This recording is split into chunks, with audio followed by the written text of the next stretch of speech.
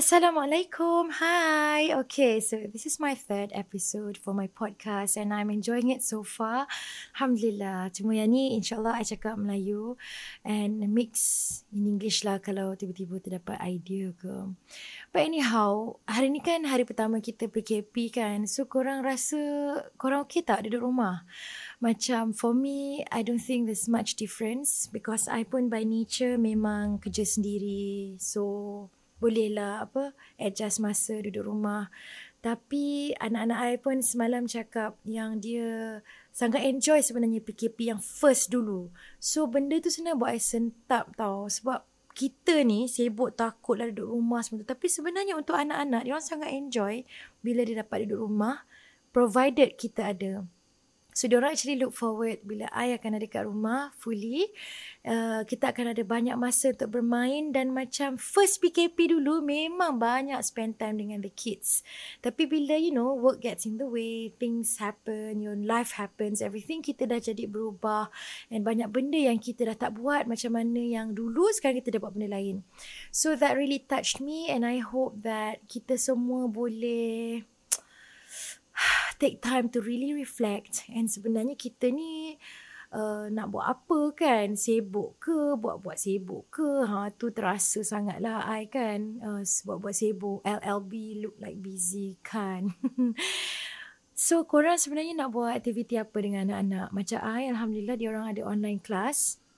So masa diorang tengah online class means I punya online activity atau aktiviti yang I duduk kat komputer. Tapi lepas daripada tu, pastikan masa makan tu kita makan sama-sama.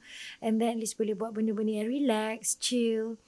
Sebab kadang-kadang kan bila I kenang balik zaman I kecil, best sangat kan. Kita rasa life tu kita tak ada rasa risau.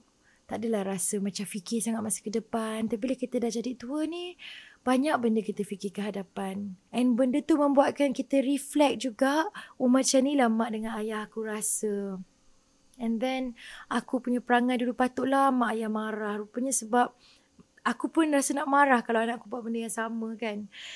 Banyaknya sebenarnya kalau kita tengok balik kan kita punya life ni. Benda yang taklah seperti mana kita nak. Tapi benda tu berlaku dan sebenarnya kita kena yakin itu yang terbaik.